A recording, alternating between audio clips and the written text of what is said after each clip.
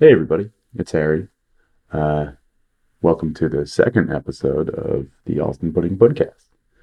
Um, I am sitting on the toilet, not using it, but I am on the toilet, so I can get those sweet bathroom reverb acoustics uh, while I record this little intro.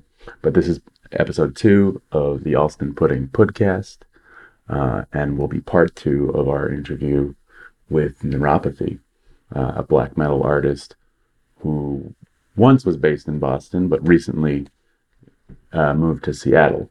Um, but yeah, so last week, if you haven't listened to episode one, you'll probably want to check that out first.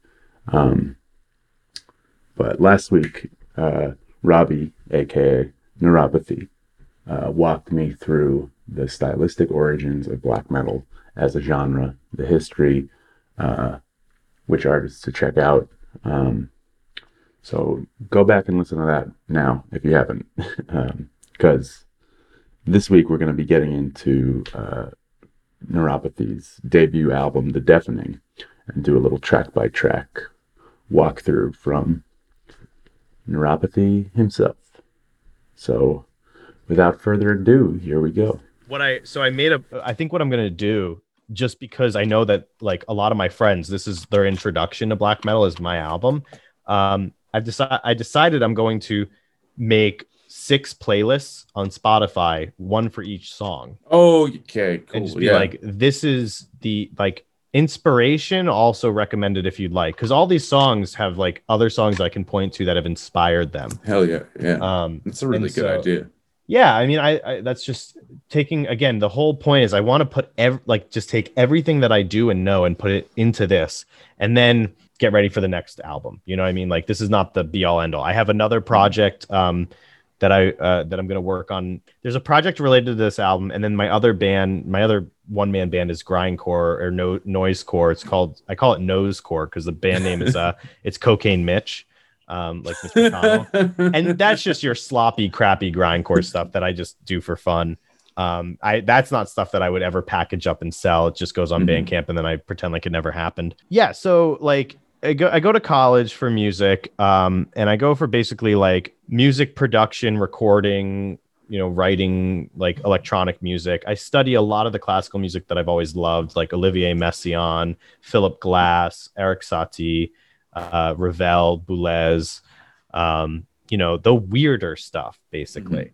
Mhm. Charles Ives, the stuff where people are like, what's going on? This isn't like, boo, I'm leaving, but stuff that just kind of push the boundaries.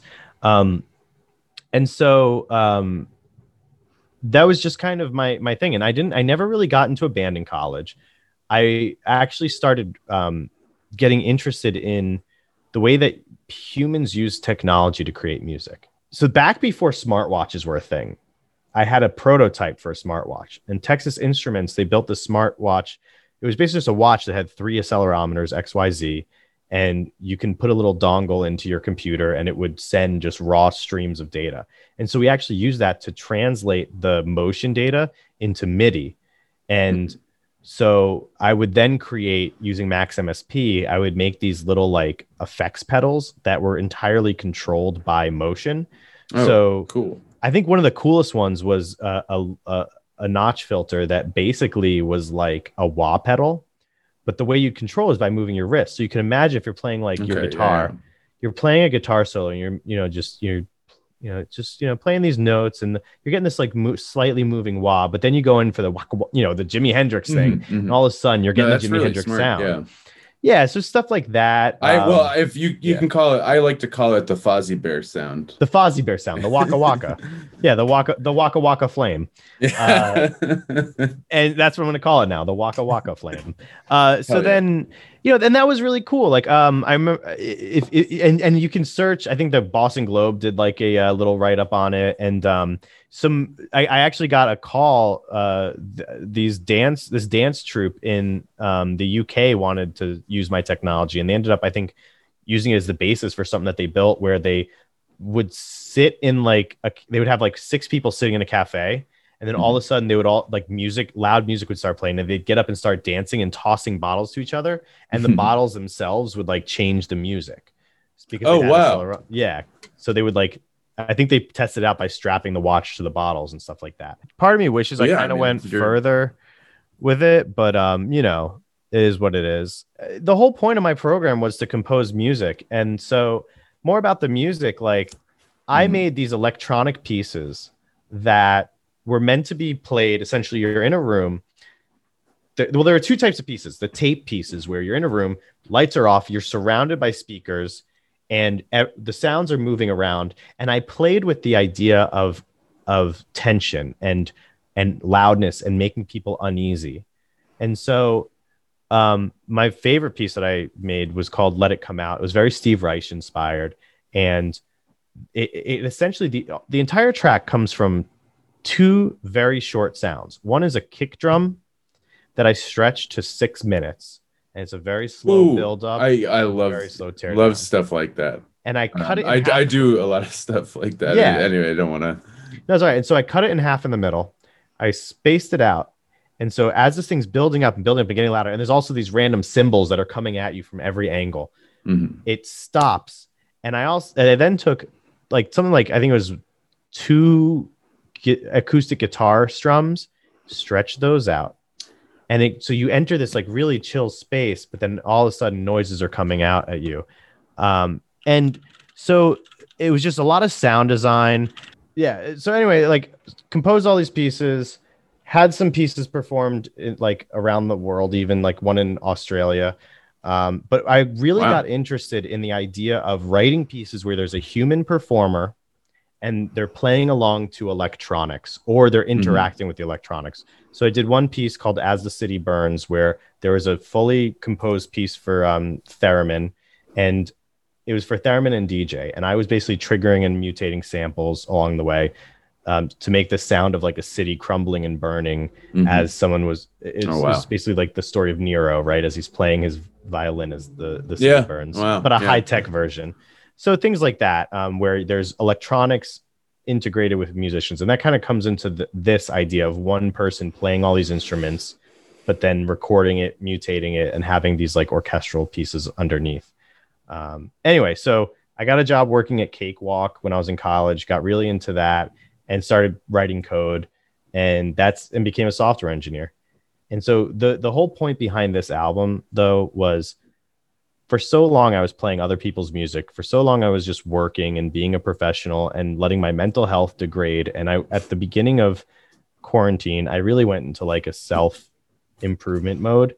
And I said to myself, I have to do this. I have to do this. I have to start and finish something. So what that was something I meant to ask. Was this like a quarantine project, or was it something that you had already? Okay. Well, no, it was already something that I'd thought about and wanted to do and kind of got started. But how many things do you think about and talk about and want to do? Yeah. But so you didn't really start like the actual like making of it.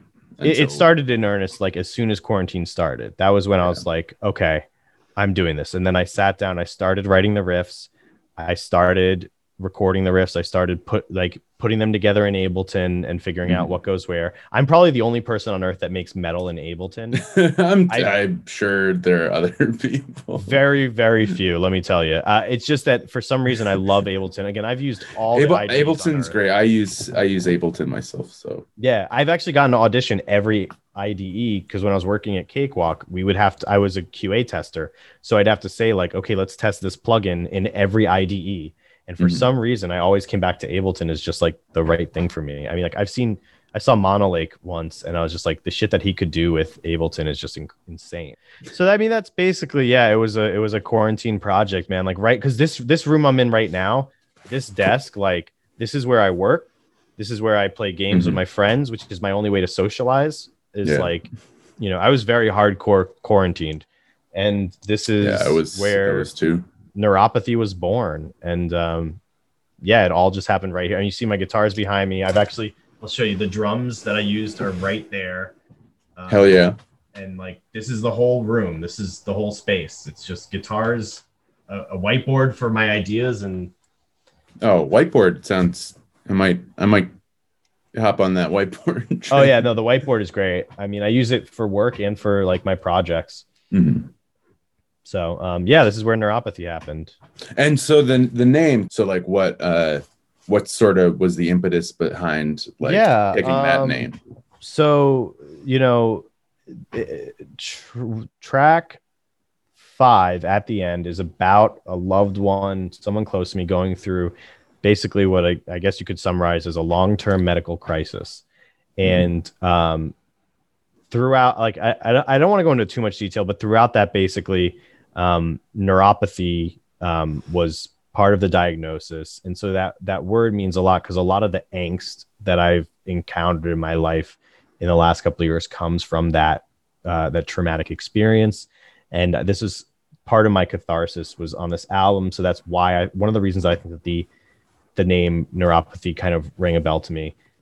Also, just the idea of like this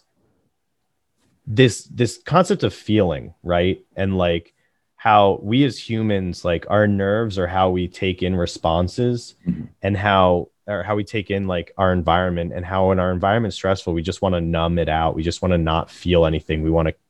We just almost hope for neuropathy, right? We hope for the inability to feel. But then that also it shuts us out from the world. And so, there's a few layers there. And I think it basically just kind of summarized like this idea of, when a nerve dies, it doesn't just slowly wither away, right? It's like an explosion almost. And it's a shock to the system. And that also kind of fed in sonically with like what I was going for, was just a shock to the system, right? Because I'm not the type of person I'm not the type of artist who, like, if I have something that I need to get out that's sad or whatever, I'm going to write a sad song. I'm going to write a loud song. And it doesn't necessarily mean it's an angry song, but it's just, it has to all get out. Like when things aren't going well, I may grab the nearest pillow and scream into it kind of guy, so that kind of, that death of feeling, that explosion of pain is kind of where I go to, because this is a very deeply personal project. Yeah. In like every way. So in terms of, and sorry, the V, I'm not sure, like, the reason for the V is, a lot of black metal bands use a V as either a replacement for an F or as like a replacement for a U. It's just that Greek stylized U, you know what I mean? And this is literally just like a direct nod to the black metal aesthetic more than anything. It also kind of helps for SEO, right? Because there's probably other neuropathies out there, but there's no nevropathy, if you want to call it that. You know what I mean? I do love to pronounce band names as they are spelled. So in terms of like the content of the album, sort of, is there like a narrative in your mind of like something that's happened? Because it moves very well from track to track, and even like some of the tracks, especially longer ones, like a Horror in Ram's Cloth that's like 9 minutes long, it like at times like felt, like it had a lot of like prog influence, where it was like it has very distinct sections. So that, for me is, and I always have my dad's voice in my head, because like when we would listen to like Led Zeppelin songs, he'd be like, see, this is what music is missing these days. These dynamics and peaks and valleys. And so I do think that like, if, to keep music moving forward, that's very important. And, as far as a narrative, so I'd say the first three tracks, the A side of the cassette is essentially one track in my mind.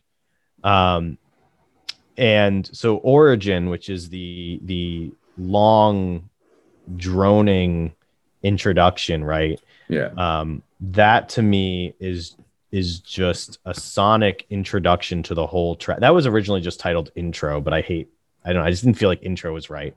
No, honestly, Origin is way better. That's way cooler.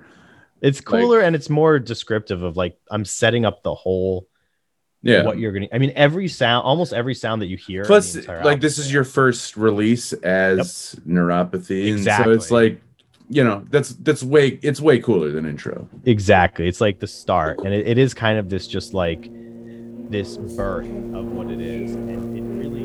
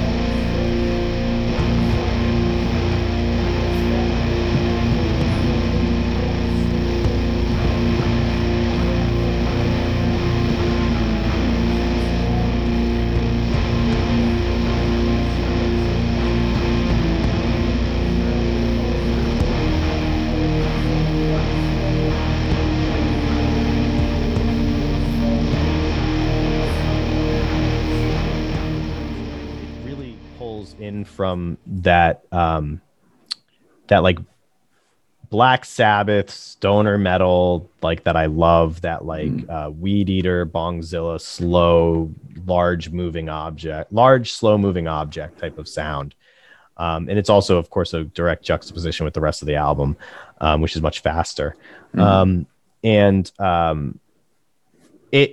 This is, for me, Origin is kind of like represents how I felt going into the start of this project and who I was and what I was trying to get away from. It's very repetitive. It's very monotonous. It's very disorienting, but it also is just like a slow morass where you're just stuck in these bad habits, in this like dark self-loathing mindset.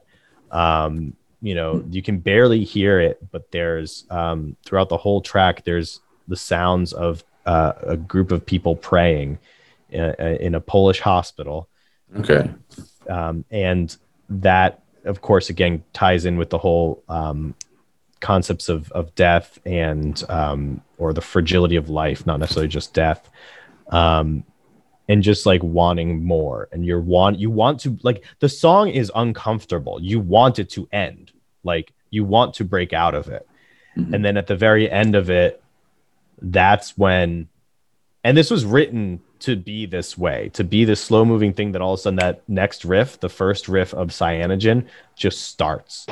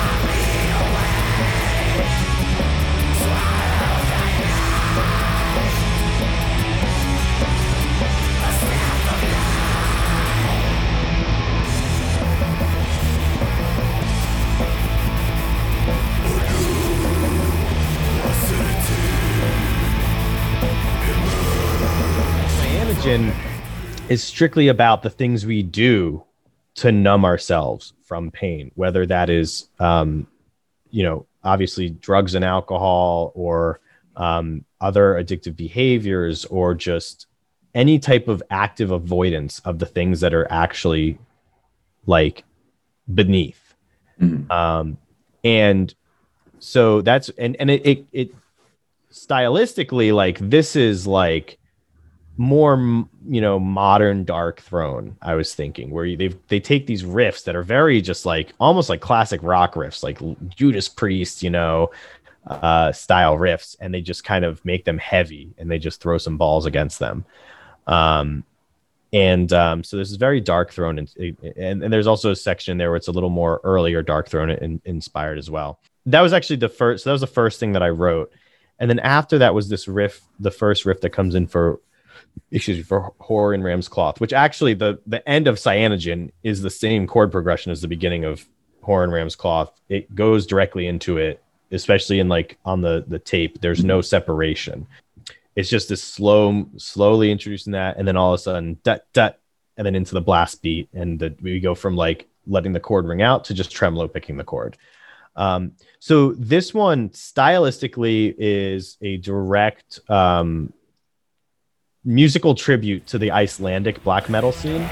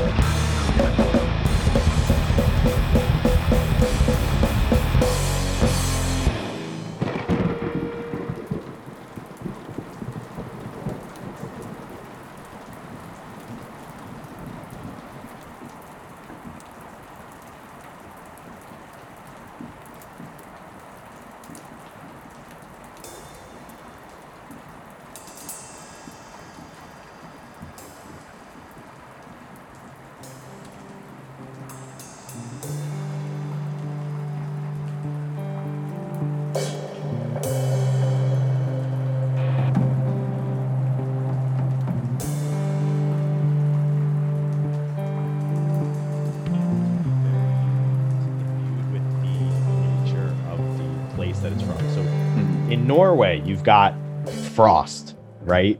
In the Pacific Northwest, you've got these big, beautiful mountains and landscapes. In Iceland, I mean, Iceland is just beautiful, right? Yeah. And so I actually even after I was interested in this music, the Icelandic black metal scene, I was able to go to Iceland for a black metal festival. Ooh. It was 3 days. Of music during the midnight sun. So it was 3 days of music with zero darkness. Yeah, that sounds cool as hell. It was fucking great. And the black metal there is just so like, it's like a warm hug in this like cold, beautiful wasteland. And so especially this band Misthyraming and Nakra. Honestly, a lot of these bands have Iceland's only so big, so a lot of the bands have like similar music. Just like a couple of them popping in 2-3 bands sometimes. I'm pretty sure that Nakra has the exact same members as Misthyraming, or at least at this concert they did. It's just that the guitarist handed his guitar to the vocalist and the vocalist became the guitarist and vice versa. But still, I love it. Love different styles. Yeah. So lyrically, again, this song is about like how we express what's beneath. Like the goal of this song is really what's beneath, right? For me. So again, I'm in this terrible place. There are these things that I'm doing that keep me here. I want to get rid of that. What is beneath? And then once you start to feel things again, once you like, you know, I have been like stone cold sober throughout all of quarantine part of that is because I wanted to do work on myself, and it's different when you feel everything. And so it's a lot about, this song is a lot about self-discovery. It's a lot about being who you are. It's a lot about like being who you are and being loud about that, and not letting yourself be cast aside, and not casting yourself aside. Mm-hmm. And then of course there's the second section of this track where it kind of goes into the more sound design with the more proggy sound, where I definitely have that like almost like Pink Floyd, early Porcupine Tree kind of like thing in my head. There's like an arpeggio going, and there's like a solo, and I exactly. love it. Yeah. So I actually wrote that funny like Massachusetts thing. I wrote the clean guitar part, the arpeggio, when I was in North Adams, where Mass Mocha is. The only trip that I took the only time I left my house really during quarantine was to go drive 3 hours west and just be in like one of the most desolate parts of our state, basically. And you know, enjoying the beauty there. And I wrote that. I brought my acoustic guitar with me, and I wrote that, and was like, this has to go in the album, in this song, and it just worked perfectly. It was, you know, again, I like this idea of when things are really intense, stop, zoom out, chill, and this was trying to just kind of be like, the point of this is that even though things are getting better, it's like an infinite rain, right? There's always going to be problems. There's always going to be difficulties that you have to confront. There's always going to be darkness, but hope comes out of that darkness. And then my actual absolute favorite part of this album is the end of this, basically 3 tracks put together. These 3 portions of this one track is the very end, where that rain goes away, it swells back up, the guitars come in, and then on the snare, and the chorus comes back even more intense than ever before, along with what I've referred to as the dark orchestra, which is like the sample library that I used of horns and basically horns, because for me, guitar, when done right in this type of style, it sounds like horns. Like there are sections of this album where you're probably thinking you're hearing horns, but you're not. It's just guitar. And there are sections where you don't know you're hearing horns, but there's horns right underneath the guitar. And then there's sections where they're both coexisting. And that's interesting, because I feel like horns are definitely one of those subsets of instruments where, like, so I don't know if the samples you used were like recordings of actual horns. Yeah, it was actually a recording library of the Boston, or not the Boston, sorry, the BBC Symphony Orchestra. And yeah, I mean, look, so one of the things, like, if you go back to like what Frank Zappa taught us, back in like the 50s with like the doo-wop, you get that greasy saxophone sound. That was used in that style of music the same way that we use guitars. In fact, slowly guitars started to take those the trombone or the trumpet and the saxophone parts. Yeah, because guitars have been in, you know, like pop music for a while. Like you go back to like, you know, big band stuff, there's always that one guitarist in the corner, but they're always playing like very, very simple. Exactly. And it's very in the background. And at some point in the 50s, I feel sonically, think about the greasy saxophone sound, the Miles Davis overblown trumpet sound. Yeah. And then think about the first person to literally shove a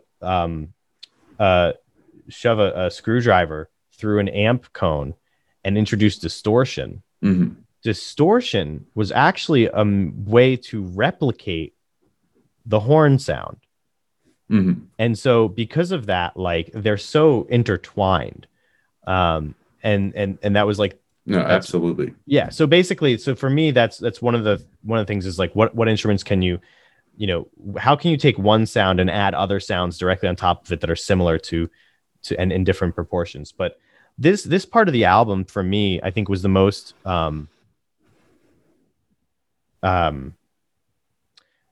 I don't know what the right word is, validating part to hear, maybe, because this is the part where when I mixed this and mastered it and listened to it in my car, I thought, like, I had like tears in my eyes, because like, this doesn't sound like my music. This sounds like a CD that I just went and bought and I'm listening to. And like, It was so Isn't just that like, such a great feeling though, where you're like kind yeah, of separate in your mind that like I'm yeah. like I can't even believe that I made this. Like this is legitimately It gave me good. But like chills. Like I made my like in that moment, I realized two things. I was like, number one, I have effectively taken this intense emotion that I've been feeling inside myself and put it hell externally. yeah.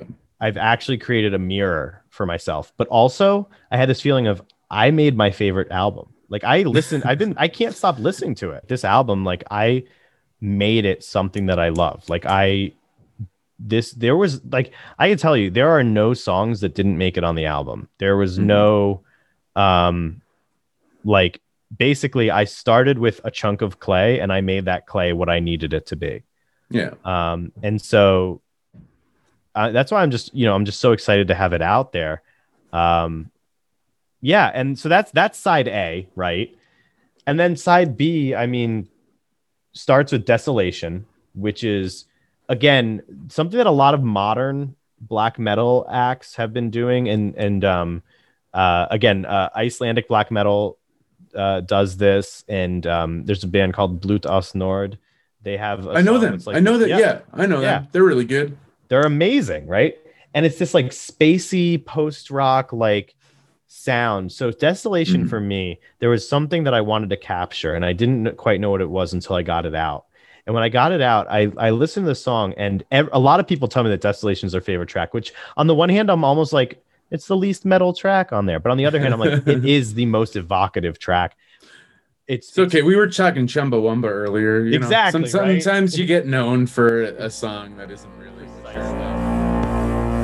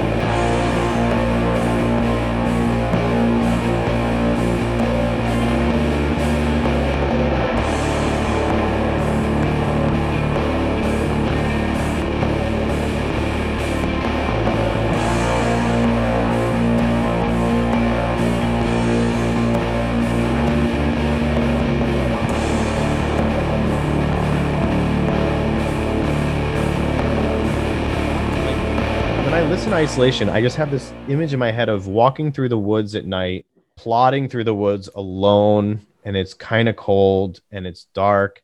And then as the guitars start to come in more, you come to a clearing, and then you start to look up. And when the solo comes in, that fuzzed out, descending solo, it's just the stars are falling from the sky. Yeah. That's Well, just how I feel. so I had noticed that because you had used desolate to describe you just like a couple minutes ago to describe your trip to North Adams. Yeah. And because I feel like a lot of the time when that word is used, it has like a negative connotation, but I think it feels like you're kind of exploring, because in in its purest sense, it doesn't really necessarily mean anything negative. It's Yeah. just like void of like people or like a population. And Yeah. So for me, the thing about desolation is really interesting to me. Like if I am blind Mhm. and I cannot see, and somebody's in the room, but I cannot see them and I cannot sense them, does their presence affect me? Mhm. And so that to me it ties in with the whole point of neuropathy, which is our nerves being how we experience the world around us. And if if we numb ourselves and cannot experience the world around us, is it even there? We can be desolate while holding someone's hand. We can be alone while embracing someone.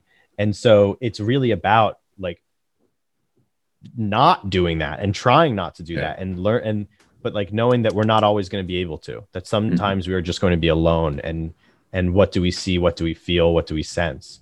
So yeah, it's a positive. It's like, it's almost like it doesn't have to be right or wrong. It just is. It doesn't have to be good or bad. It just is. And we don't need to prescribe a label to it. We don't need to even interpret it. We just have to be there to watch the stars falling from the sky. Is it beautiful? Yes. Are they going to fall down and kill us? Maybe. Is everything going to be okay? Who knows? But it is what's happening. And so that's kind of a lot of what I feel went into like this album is just, and with writing this album, I mean, I set out this goal of I'm going to finish this album. I could have very well failed to finish the album. I could have finished the album and it could have fucking sucked. The best possible reality is like somebody wanted to talk to, like, has spent the last hour and a half talking to me about music I made. Like, I never imagined that. But like, I'm sitting here in front of a cassette that looks fucking sick that I would pick up if it was in a cassette store, if those existed still. Bandcamp.com. Yeah, exactly. Right. My favorite record store. Yeah. It just, so, it's about taking that risk. So then the last two tracks on this album are just fucking rock and roll tracks. Like At the End is in many ways one of, like, it's hard to say if that's my favorite song on this album or if A Whore in Ram's Cloth is, to be honest. Those are my two picks, and those tend to be like, yeah. At the End is, again, that's just fucking black metal. Like it starts off with these brutal, expansive chords, tremolo picked, just fucking in your face blast beat. And then just these two other riffs that come in that are just fucking heavy and fun. And again, the horns kind of, you don't actually know that there are horns. And there are areas where you think there are horns where there aren't. Like it very much, again, this album sonically and just in general is my favorite.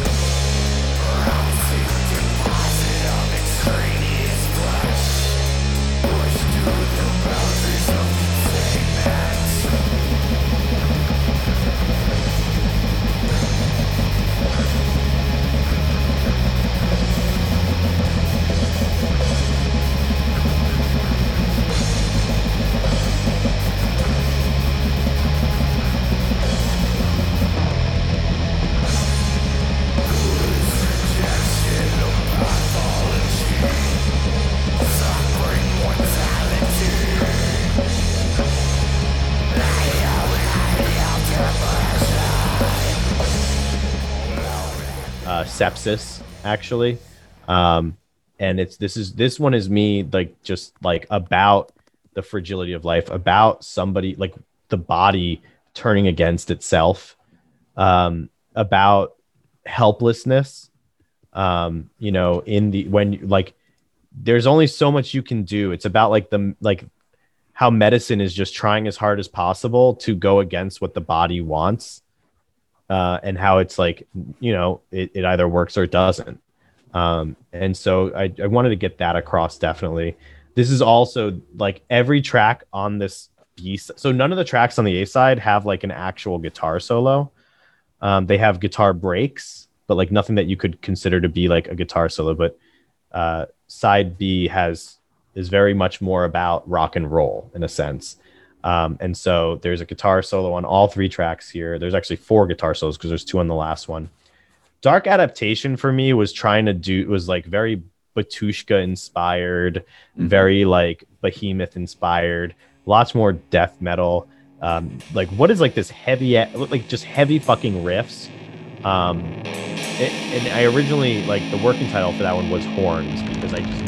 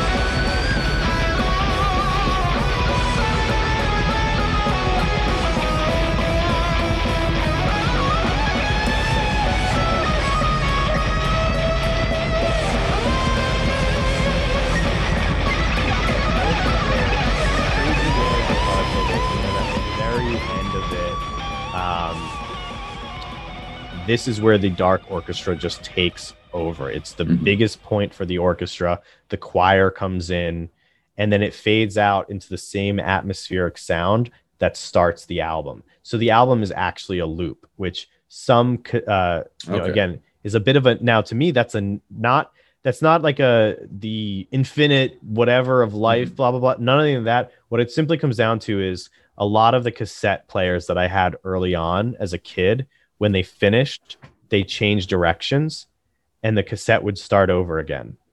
And so Okay, cool. for me, listening to music was just a never ending experience. I would listen to this. I mean, let's be honest. Who's to say what AC/DC song is different from the other one, right?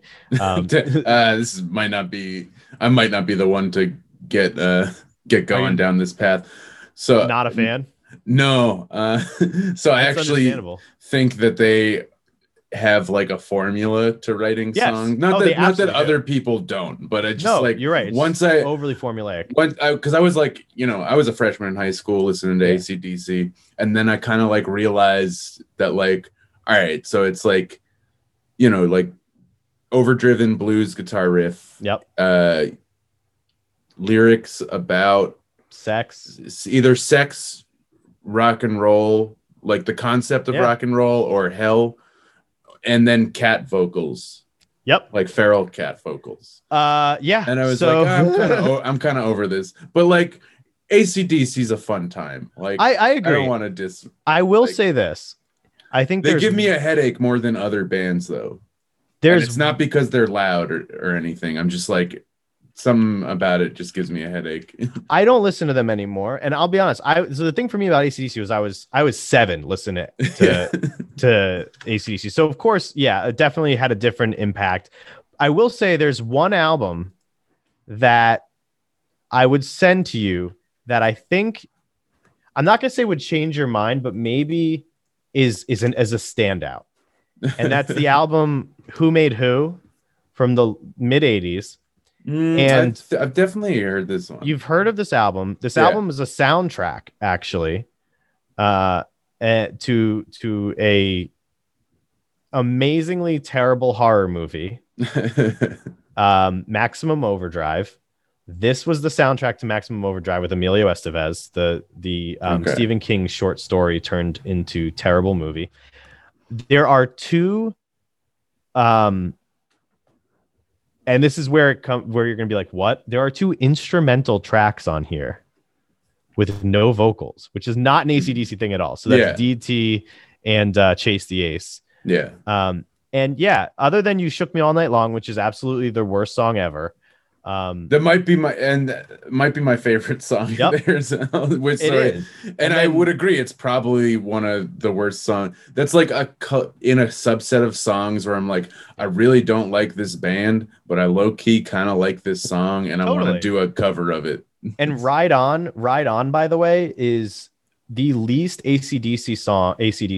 It is a sad, relaxed, like it's almost like I don't want to say power ballad, but it's a ballad. It's an actual ballad. Okay. So definitely worth a listen to. But yes, I agree. But like basically my point being that like I wanted the album to be able to loop because I decided that I wanted to release it on cassette. Why did I release it on cassette? Number one, there's the throwback to the aesthetic of cassette trading of black metal. It's a very common format for black metal to come out on. Number 2, I can't afford vinyl. Yeah. That shit's so expensive. Number 3, why release? Like, people say to me, well, who's going to be able to listen to that? Probably the same number of people that can listen to a fucking CD. Nobody has CD players. Yeah. So, but honestly, like cassettes aren't coming back with the same fervor that like, back. Vinyl. Yeah, no, they are back. And like a lot of these like smaller DIY labels, especially locally, will have a lot of cassette releases. It's very inexpensive. Like I don't have a cassette player, so it's not like great for me, but I'm also like the only one that I have a cassette or two. This is the only one that I have. It's a piece of shit, and it's literally just so that I can listen to the few cassettes that I've collected from, because my band Armpits, we would trade. But the thing is, when you just like it's just something to put on your shelf. Yeah. It's something to have. It takes up less space than a record. There is some element of portability if you were to get like a old, Walkman. Yeah, exactly. But also, I mean, look, you're just buying this to have something physical to hold and to show off. You're going to listen to the digital. Yeah. So it just was something cool. So it came out. I've sold some copies. The response has been pretty great. And I have a follow-up Nice. album already planned that That's I awesome. want that you get the first dibs on hearing about. I would So- love that. Yeah. So, anyway, that's what's on the album. What's next? So so the cover of the album, what are we looking at? Yeah, so this That is image.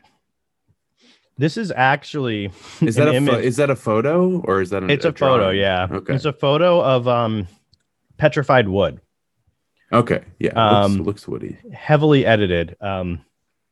Again, you've got petrified wood. You've got this idea of just like this of strength, right?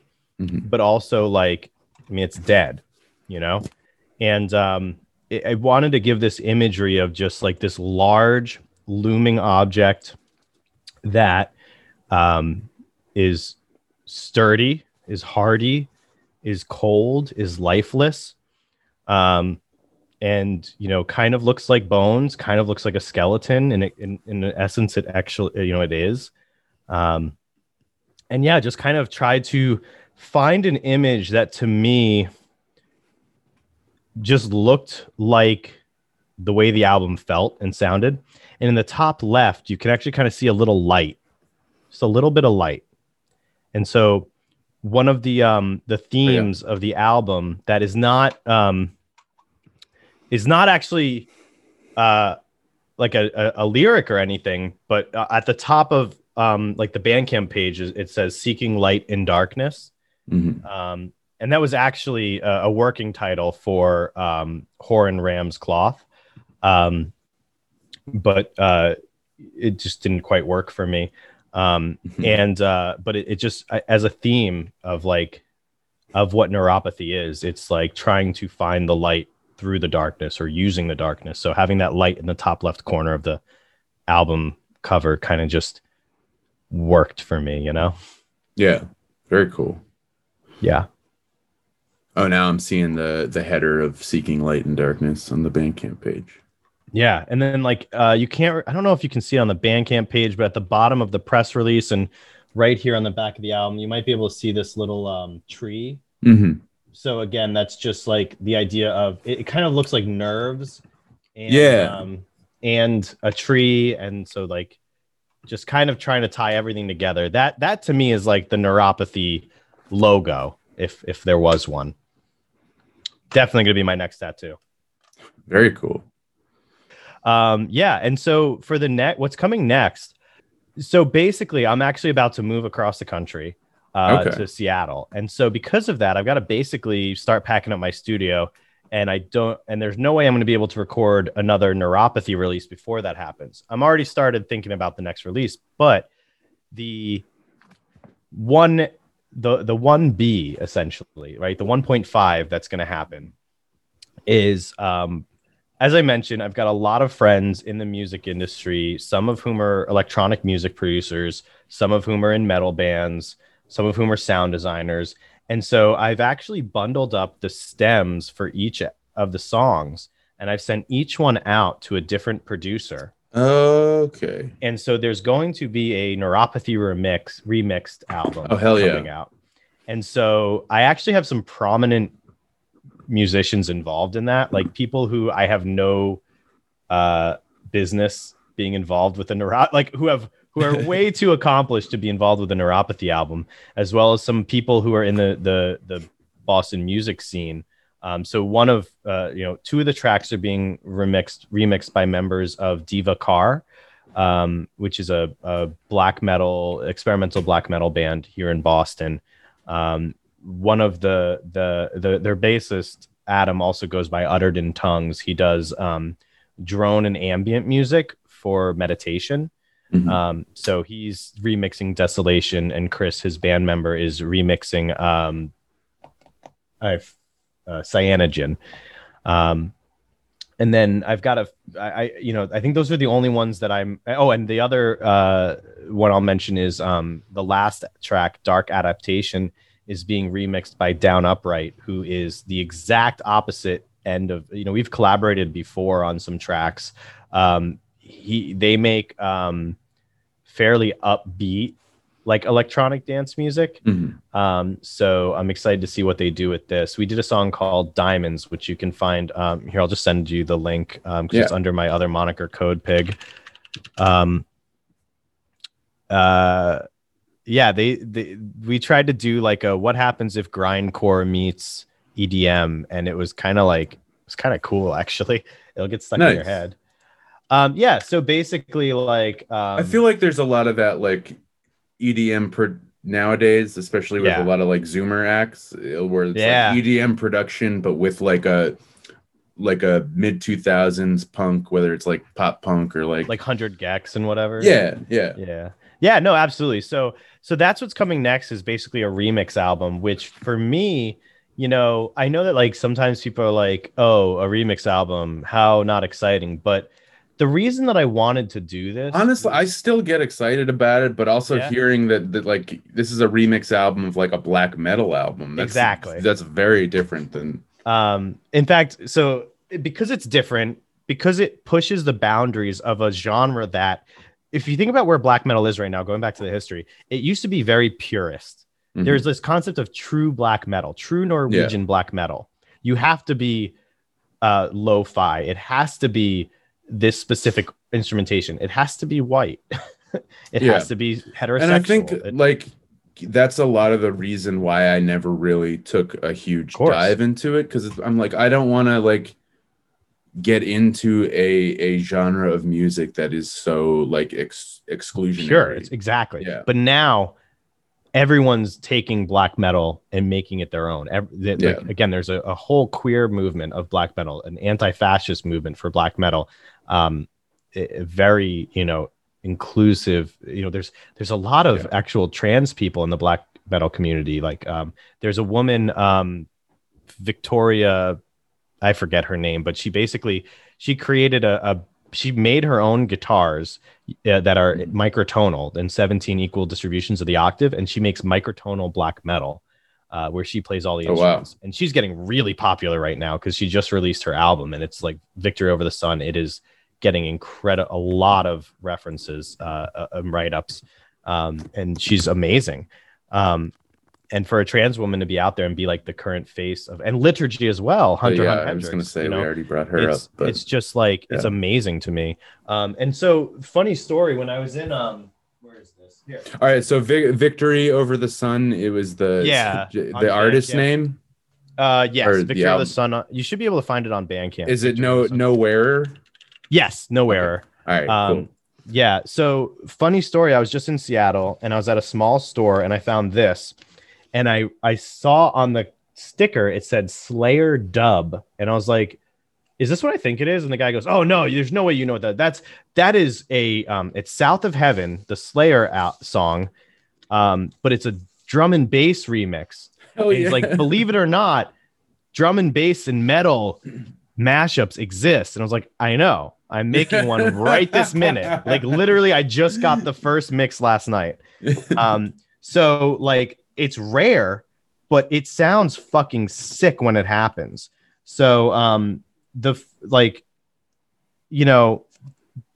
basically if you go looking through the album credits do a little bit of sleuthing, which I'll leave for you to do, you might be able to figure out who's working on this with me.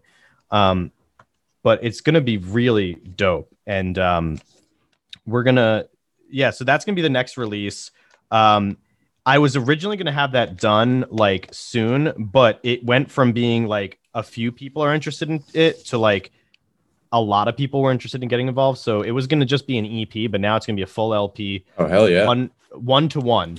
Like literally it's just going to be the same track list, but remixed, which I think is the way to go. Yeah. So I'm really excited for that. And like I said, I'm moving out to Seattle, so I don't know what's next for Neuropathy, but I know that there's going to be another album. Honestly, I think we'll see what happens, but I would love to put together an actual band to play this shit live. I would love to do that. So who knows, maybe there will be some West Coast Neuropathy shows in the future. Very cool. All right, so there you have it. That is the end of the two-part interview with Neuropathy. we'll be back next week with episode 3. Have an interview with Jeffrey Vachon from Cheerful Desolation Choir and Doom Lover. 2 separate bands. But look forward to that. And please, if you've liked these first couple episodes, please subscribe, hit follow on Spotify. Hopefully, by the time this episode comes out, I'll have gotten the podcast on Apple Music and work on getting it onto some other podcast platforms too. I want to give a quick thank you before I close out.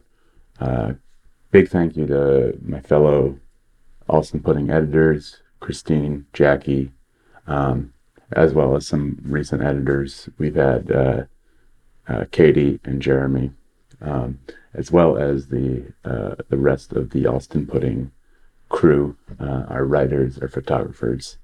I love y'all. I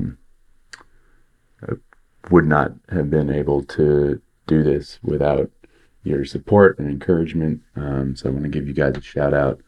I also want to shout out, obviously a big thank you to Neuropathy for, taking the time to sit down with me. And also really excited. By now, anyone following this will have seen the logo designed by a friend of mine, a good friend of mine, Kat. But she's also, more importantly than being my friend, well, to her career, not more importantly to me. But she's an incredible graphic designer and designed this absolutely wonderfully batshit insane logo that, came from a very loose description of an idea that I had in my head, based on that silly meme of the girl throwing her head back and laughing, and her mouth just is giant. You may have seen it. It's a personal favorite meme of mine. But yeah, so that is sort of the inspiration behind the idea. But Kat took my very, very loose, frantic description and ran with it and designed this incredible, incredible logo that is beautiful and deranged and almost Joker-esque, and I love it so much. And I'm really, really grateful that she took the time to do that. But also, one final shout out to my friend Ethan, who has helped with the audio processing on this a little bit. I don't have the highest tech set up right now for recording this. Work in progress on that, but I want to give a shout out to Ethan for helping with processing the recordings I've sent him and just helping to clean them up a bit. This is a pretty lo-fi effort right now, but it would be even lower fi without Ethan's help. So I want to give a shout out to Ethan. Yeah, I have no one else to thank right now, and fuck everyone else besides the people I mentioned. Just kidding. I love you. Thank you if you've tuned in to listen. And hopefully you like what you've heard enough to hit follow and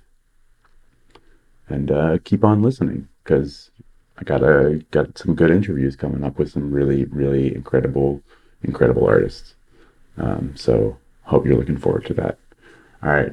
Peace out. Bye.